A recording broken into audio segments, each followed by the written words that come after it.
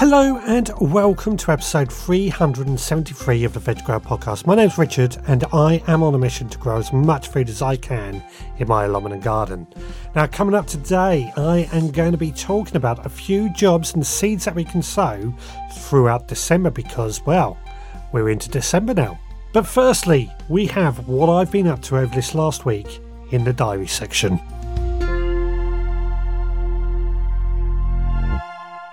Well, it's the 28th of November 2020 today. I'm down on the allotment, as you can probably tell. Now, November seems to have flown past really fast, and I think for much of it we've had rain, and this has really delayed my sort of plan on the allotment. Today I wanted to really tidy things back up. I've been concentrating a lot on clearing out the couch grass and the weeds in the beds and around the edges over the last few weeks when I can, but what I've neglected was the strimming of the grass paths and mowing over everything with my mower, which I have found to be a really good way of making compost. And I thought today I would spend a few hours getting on top of those. So I pulled out my petrol strimmer, my petrol lawnmower from the shed. And neither of them would run. Not quite sure why. I spent a bit of time focusing on trying to get those running. But I haven't brought any of my tools down with me today to really get into it and have a look at what's going on. So next weekend I may have to go into the shed and try and fix those two up to get them working. Now, earlier this year I spoke about my newfound love of battery garden tools. At home I've got a battery strimmer, chainsaw, what else have I got? Quite a few battery powered tools that I am absolutely in love with. They are great at home. And they'll be great on the allotment, in all honesty. The only reason they're not on the allotment is because I had the old petrol strimmer and the old petrol lawnmower down here anyway. And I like to leave tools on site because I think it's just annoying having to load up things like lawnmowers and strimmers every time. So I like to leave those tools on site, and I can afford for those to get stolen. Also, it seems a bit frivolous to buy new battery-powered tools just to leave on the allotment. So yeah, that's really annoying. I spent about half hour trying to get those both to work, and I'm not sure why they're not working. I'll have to next weekend take them into the shed and have a good strip down and clear out and just see what is happening. As I couldn't get on with those, I then concentrated on pulling out more and more of the couch grass around the edges. I've been concentrating on like the rhubarb area, the globe artichoke area and the raspberry area, which I'm pleased to say I won't say on top of, but I've got it reduced down quite a bit, that I'm at a state now when I just come along and can just quickly run around like I do with my beds. It takes me a few minutes and I'm on top of it and got them all cleared and ready to go.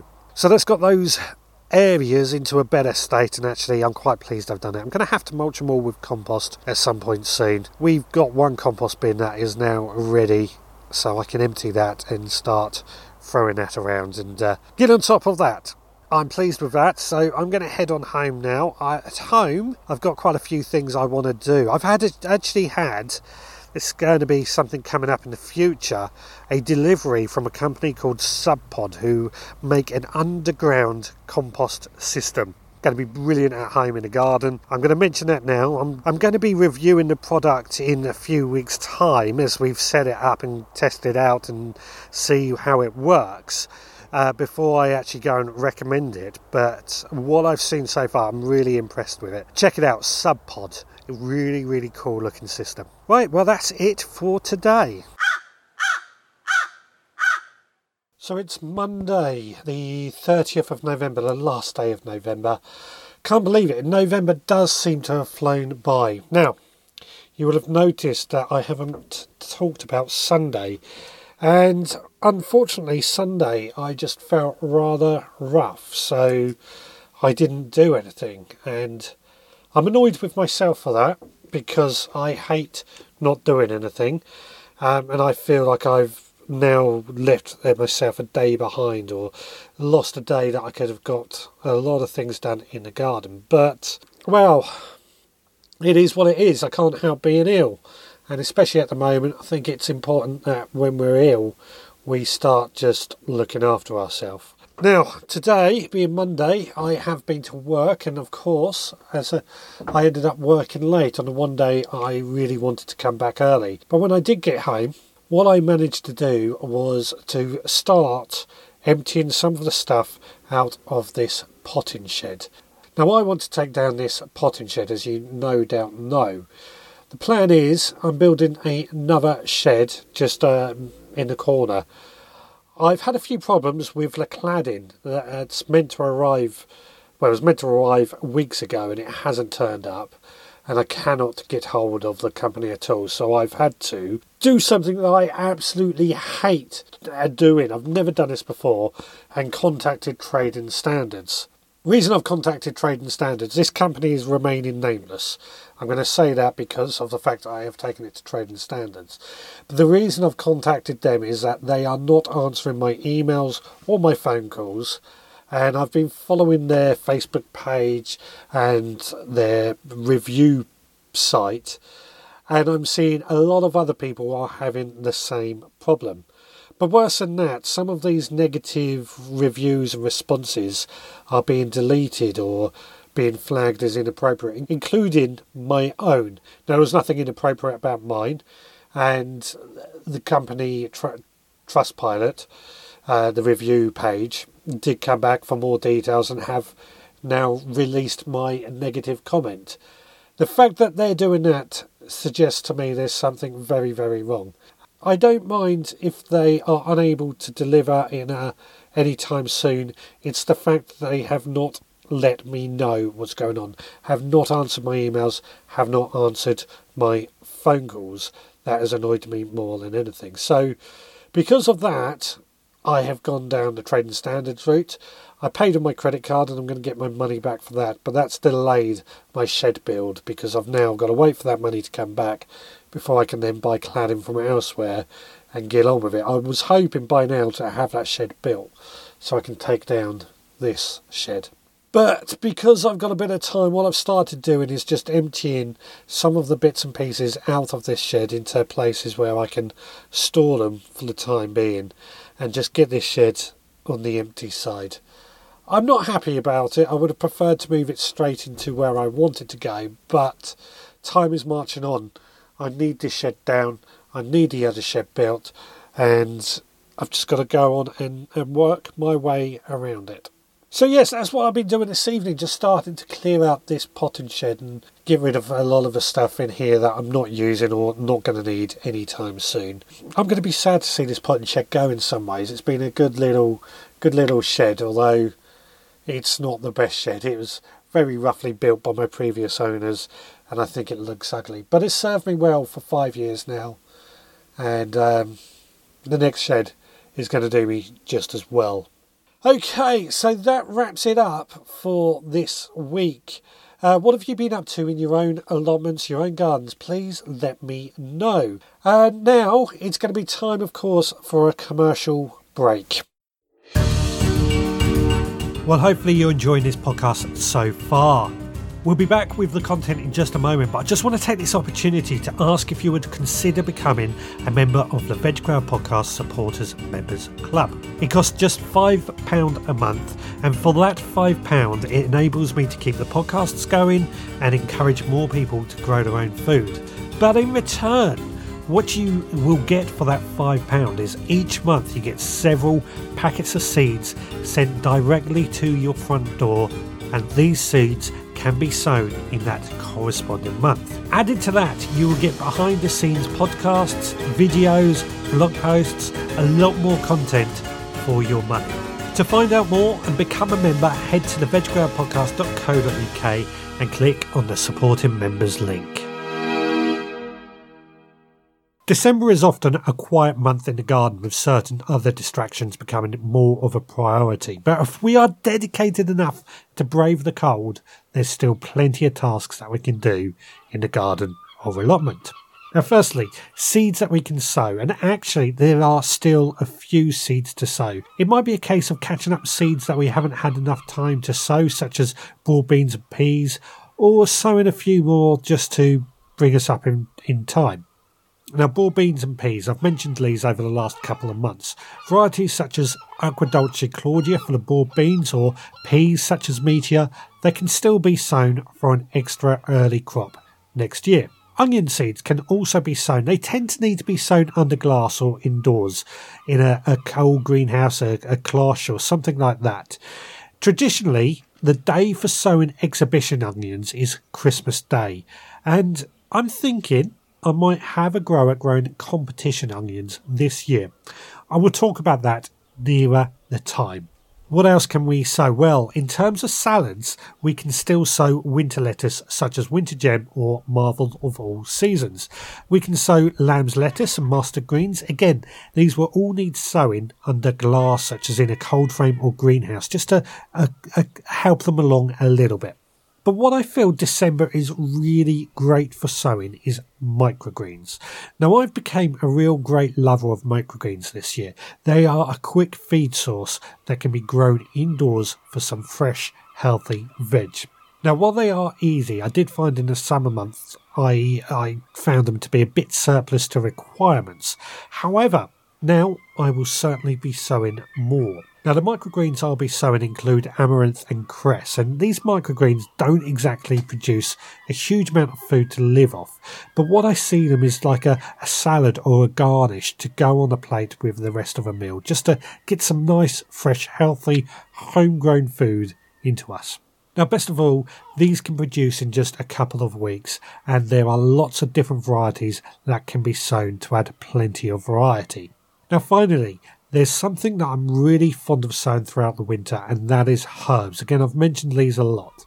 There are plenty of herbs that we can sow now, and these include parsley, dill, chives, mint, just to name a few. Now, I like to sow these in pots on the windowsill or in the greenhouse, and they are ultimately very successful, and they just provide another early crop, but quite often they can produce for a long time as well. So that brings us up to date with what we can sow throughout December.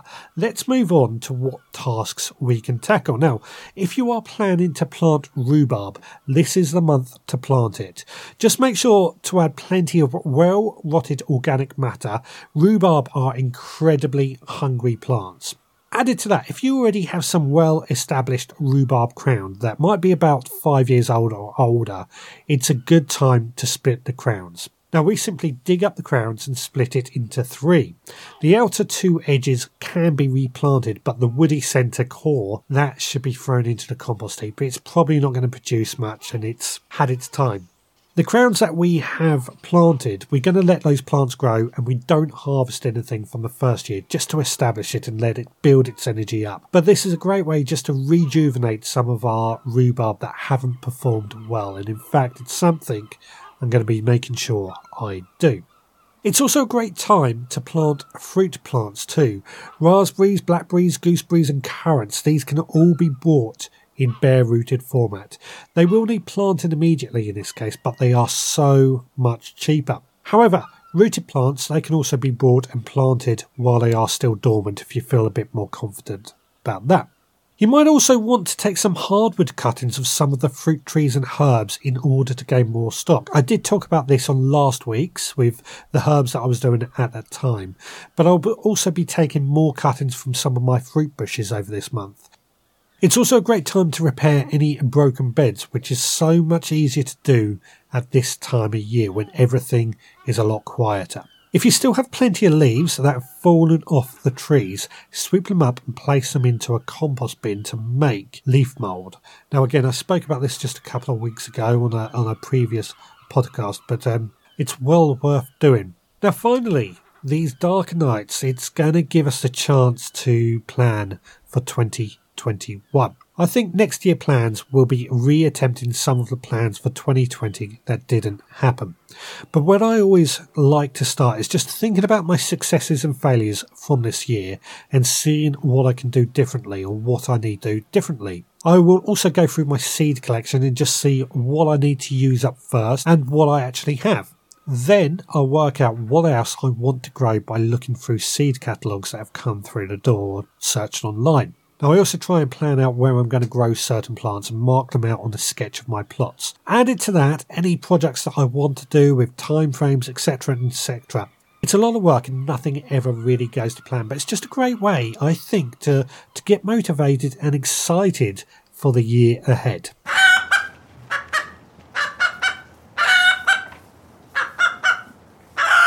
Well, before I close up for this week, I have the product of the week. And this week I have a book for you. Now, this book is How to Get Kids Gardening by Lee Connolly. Now, Lee has been on my podcast many, many times. I did interview him about this book back in February, and Lee is a very good friend of mine. But regardless of that, I would still recommend this book. I've got a copy myself, and I've actually brought my niece a copy too, because I think it is absolutely brilliant book. Now, while this book is titled How to Get Kids into Gardening, I do believe the title should be more How to Get Your Family into Gardening. It's much more of a family-friendly gardening book. And this book comes in 3 sections. First section is Grow Your Own, which has a guide of some simple, easy-to-grow food to grow with simple, easy projects. Most of the materials in this can often be found in the recycling bin, and this could include a project called the Topsy-Turvy Tomato Planter, which is made from a plastic bottle. Now, most of these projects are actually, to me, very Blue Peter-esque, i.e. recyclable materials. Section 2 is a wildlife section. Again, ways to encourage wildlife into the garden with projects made from cheap materials such as a frog pond made from an old washing up bowl. The third section, a fun section, which to be honest, I think gardening is fun anyway, but as a way to enjoy the garden as a family, this just adds that extra element to it. Now, if you are looking to get into the garden with your family more, or just want to encourage a family to get outside more, this is a great book for that, and I highly, highly recommend it. You can buy this book on Amazon, which at the time of recording is £12.97, or you can buy a signed copy from skinnygingardener.co.uk for £10. I will be adding links to buy this from on the blog post for this episode on the veggroundpodcast.co.uk. Well, that is it for this week. I'll be back again next week as always, and hopefully I will have some better news to share with you. If you want to contact me, you can email me, richard@theveggroundpodcast.co.uk. Leave a comment on the blog at theveggroundpodcast.co.uk, or you can find me on social media. Just search for the Veg Ground Podcast. Until next time, please take care.